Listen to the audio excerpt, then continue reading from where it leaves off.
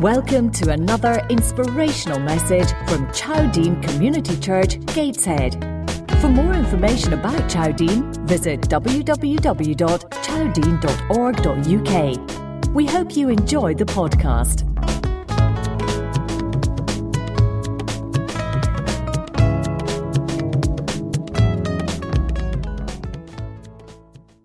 I have to hasten to add that I'm not quite 70 yet, but I'm not far off.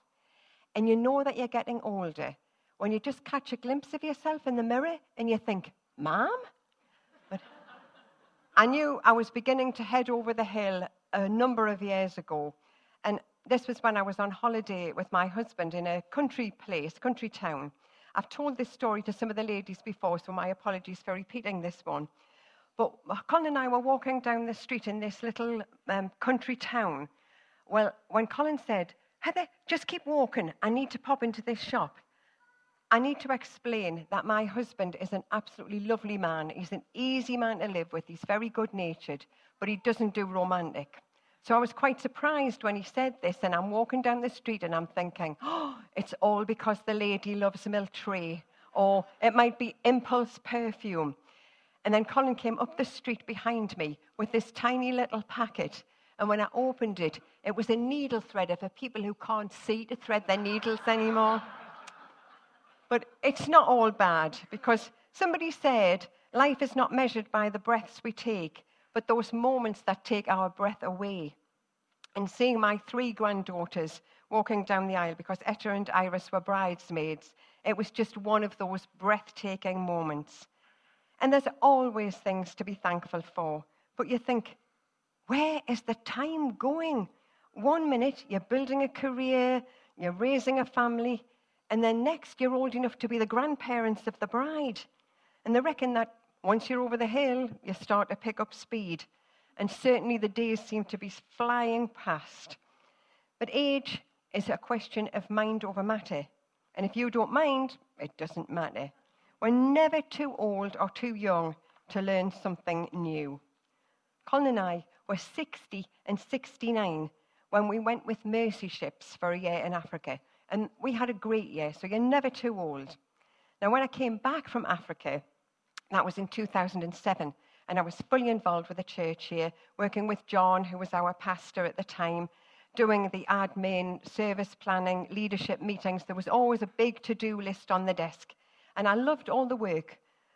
But situations change and we get older and we have to make room for younger people.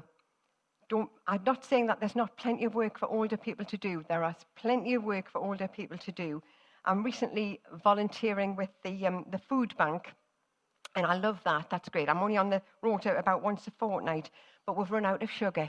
So if anybody wants to buy a bag of sugar and bring it next week, we'll be very grateful for the sugar. And remember, we've got these bookmarks that we're praying about. And one of these does say, what is your calling? What is your role at Chowdean? It's got nothing to do with age. It doesn't matter how young you are or how old, if you're praying about what it is that God wants you to do here. But I find that most days are just ordinary days. And I liked what Oswald Chambers said. He says, there are times when there is no illumination and no thrill. Just the daily round, the common task. Do not expect God to always give you his thrilling minute, but learn to live in the domain of routine by the power of God. If I do my duty, not for duty's sake, but because I believe God is engineering my circumstances, and think about that one. If God is engineering our circumstances, then at the very point of obedience, the whole superb grace of God is mine. And see, with God, very ordinary days can suddenly become extraordinary. Now, at the end of last year, I said to Colin, I think I could do with a hobby, or perhaps I should join a Keep Fit class or something. Something that would just keep me active. Well, our house is now resounding to the pitter-patter of tiny feet. Not some miraculous birth, I hasten to add. We got a puppy. Now, I thought when Sam was describing what was in the bag, he'd got my puppy in the bag. But this is her just relaxing on the sofa, just chilling out. I think I would have been better with the Pilates class, really, but it probably wasn't one of my more sensible decisions. It's been hard work, and I certainly didn't turn into the dog whisperer. In fact, we failed puppy class the first time round, and we've had to resit. But we've passed this time and have our rosette. Thank you. But you know, I just love it being out on the field. I was out this morning at 6 o'clock. Now, I live on the Old Fold estate in Gateshead, which is not known as an area of great natural beauty in Gateshead. But when you start to look around, there's so much greenery. There's so many areas of grass around there that I never noticed before. Honestly, the wildflowers in the spring were just amazing. One day, I saw a fox being chased by a crow across the field. I've seen mushrooms the size of saucers. And Iris and I have found a great place for blackberries, and we've been making blackberry and apple crumble and blackberry muffins, so great stuff. And you know, my dad used to tell me to slow down, to stop and smell the roses, and remind me of that old song, inchworm, measuring the marigolds. Seems to me you'd stop and see how beautiful they are. And when I was younger and busy, I didn't notice all of these things. But now, I really appreciate God's creation, learning to count my blessings and thank God for everything. And nature's beauty is a reflected glimpse of God, like a mirror, which reflects the God who made it. And honestly, at 6 o'clock this morning, the sky was all pink and grey clouds. It was absolutely gorgeous. And I just thought, this is a mirror that reflects God, and you see something of the beauty of God in this. I have to say a lot of it depends on your attitude, because recently we were walking along the front at South Shields, and an older man was coming towards us, and he sort of said, they've closed those toilets, you know, the council got them toilets closed, and them clocks, they're never on the right time. You'd think they'd get something done about that. Well, I was trying to be helpful, so I said, well, actually, there's some toilets just a little bit further along the road. Well, I don't need the toilet, I live here. And I thought, some people are just going to find something to grumble about anyway, aren't they? But I visit my mum most days in a care home for people with challenging behaviour, people who have severe dementia. And there are 2 women in there who are the same age as me. And I just think they can't walk, they can't talk, they're hardly ever awake. And I just think that makes me appreciate every moment of my life. I don't want to fall out with anybody because you just never know what's going to happen. So I really want to urge you today to appreciate nature, appreciate God's gifts, and appreciate the people in your life, because none of us know how long we have on this earth. It's certain that we're all going to die, but for the Christian, death is not the end. It's a new beginning. Now, I like to be prepared, so I've paid for my funeral, and I've printed out the order of service. The only thing that's missing is the date when I die, but it's all the hymns are picked and the readings and everything.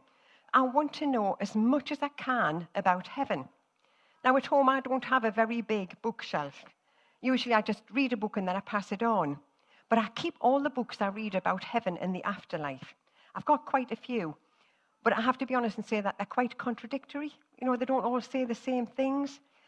And I think, well, I'm going to spend eternity there, so I want to know as much as I can. And the Bible is a bit vague about what it'll be like in heaven.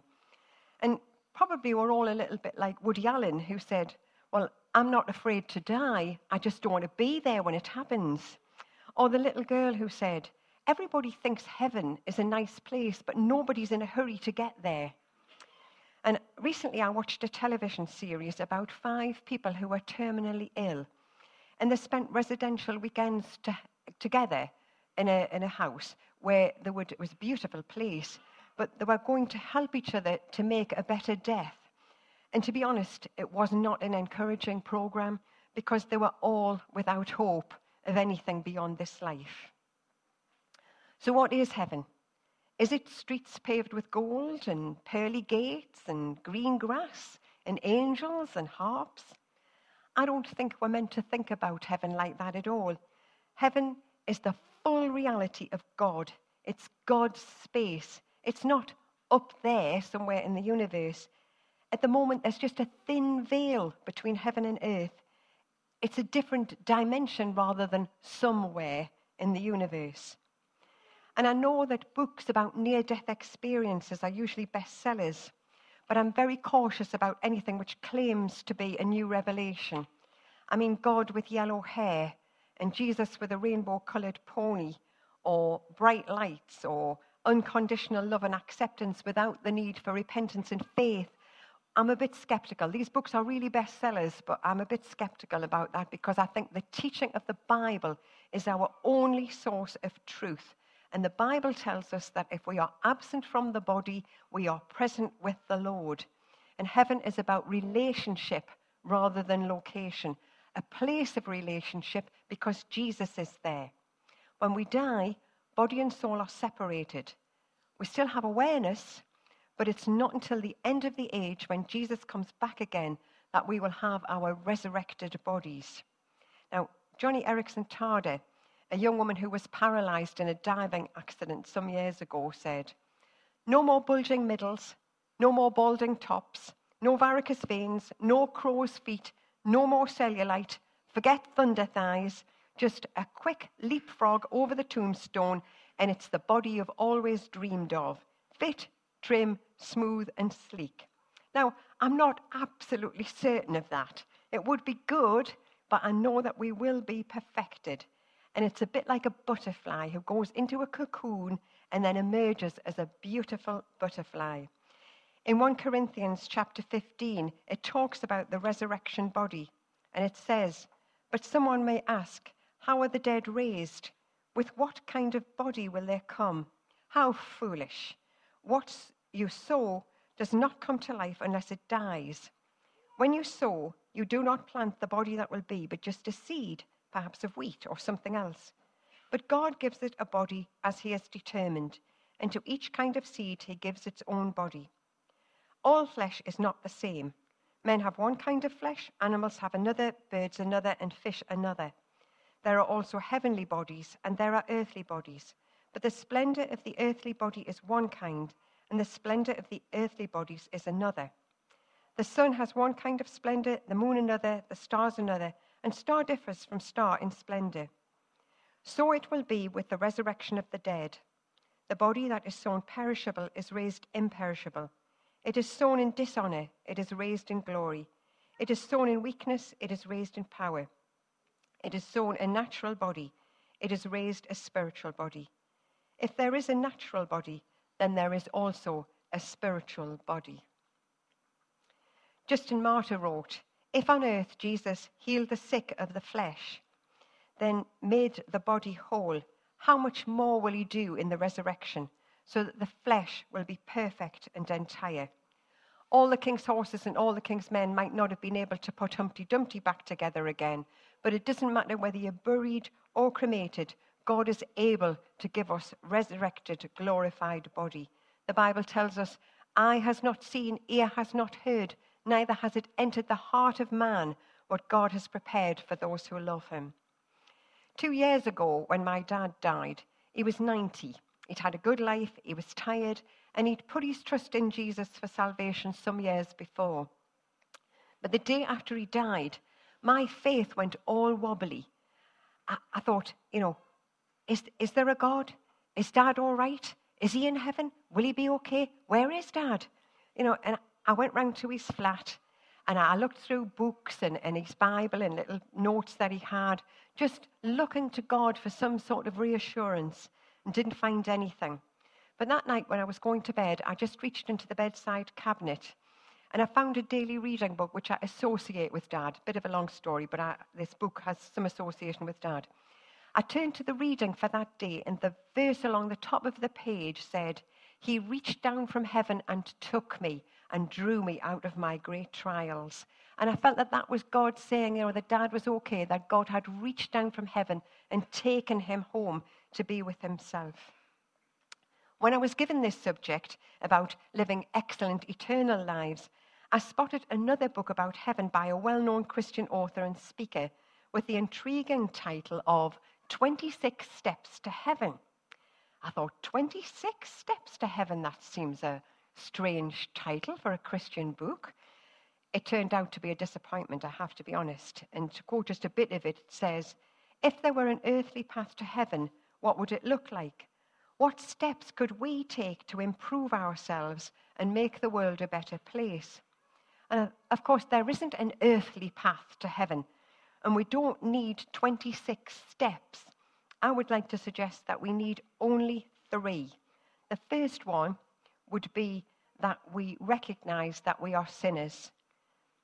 Recognize that we've done wrong things. Each one of us, we've done things that we know we shouldn't have done. We haven't always lived the way we should have done.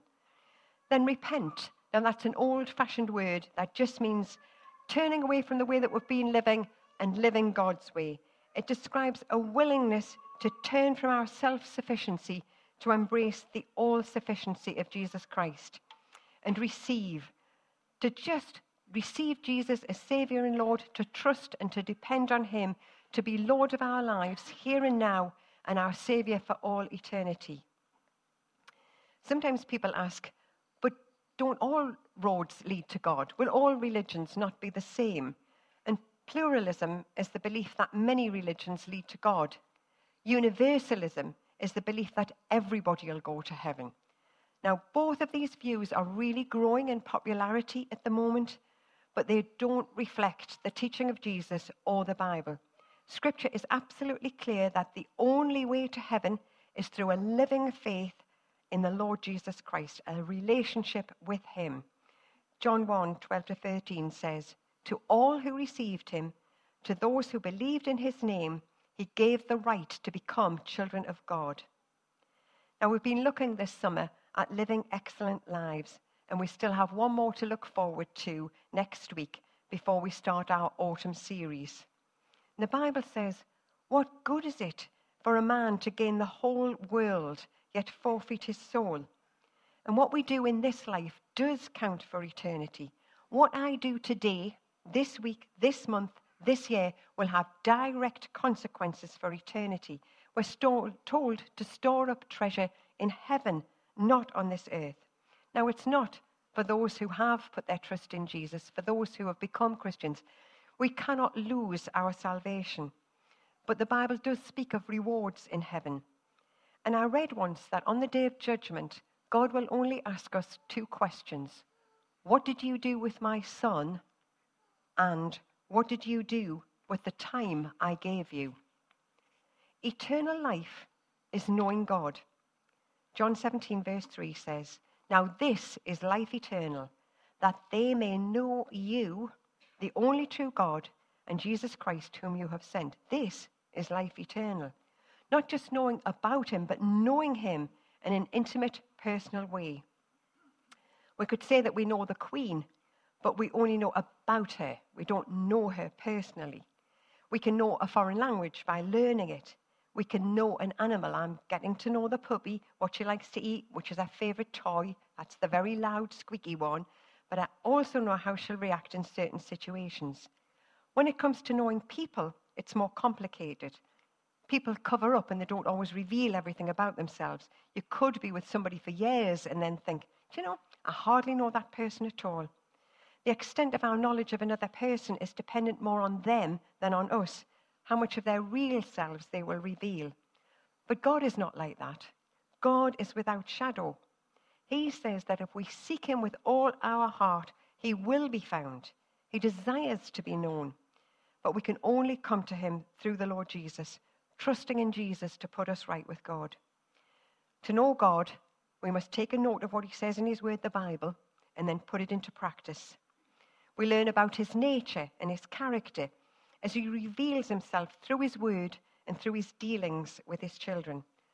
God is awesome, and He's majestic, and He's holy, and He's vast beyond our imagination. But what I love is His tenderness and His involvement in our daily lives, and just His concern even for the little things that seem trivial. And what I'm going to say next is just absolutely sounds trivial, and it sounds really vain. But last Easter, I went to my nephew's wedding, and I wore beige lace. Now, when I saw the photographs afterwards, I thought, that was not a good look, Heather. You did not look good in beige lace. Lulu says, never wear beige when you're over 60. But it was just a passing thought. It wasn't a big deal. I wasn't making a thing about it, just a passing thought. About an hour later, I got a text from a friend, not somebody in this church, not somebody who I get texts from very often, not somebody who knew I'd been to a wedding.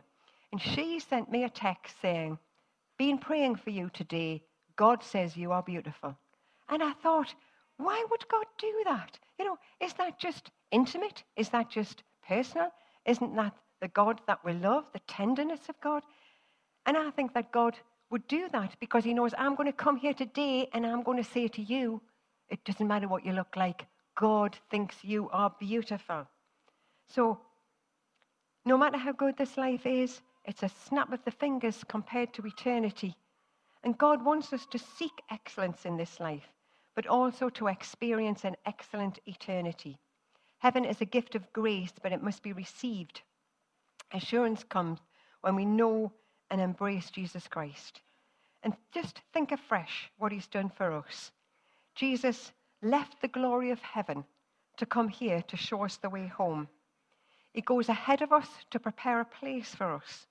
His death pays our entry to heaven, and his resurrection assures us that we too can spend eternity in glory. And the one and only way a sinful person can find cleansing from sin and live with assurance that heaven will be their home is through faith in Jesus Christ. Samuel Shoesmith said, eternal life does not begin with death. It begins with faith. And I love that. Eternal life does not begin with death. It begins with faith. Eternal life is our present possession. We already have it. And Jesus said, I tell you the truth. Whoever hears my word and believes him who sent me has eternal life and will not be condemned. He has already crossed over from death to life. So, live the best that you can. Spend time with God. Get to know him better. That's really important. Get to know God and know him better. Be thankful. Appreciate the beauty around you. Value the people in your life and be willing to forgive. Life really is too short to be holding grudges. Don't wait until it's too late. Start living an excellent eternal life.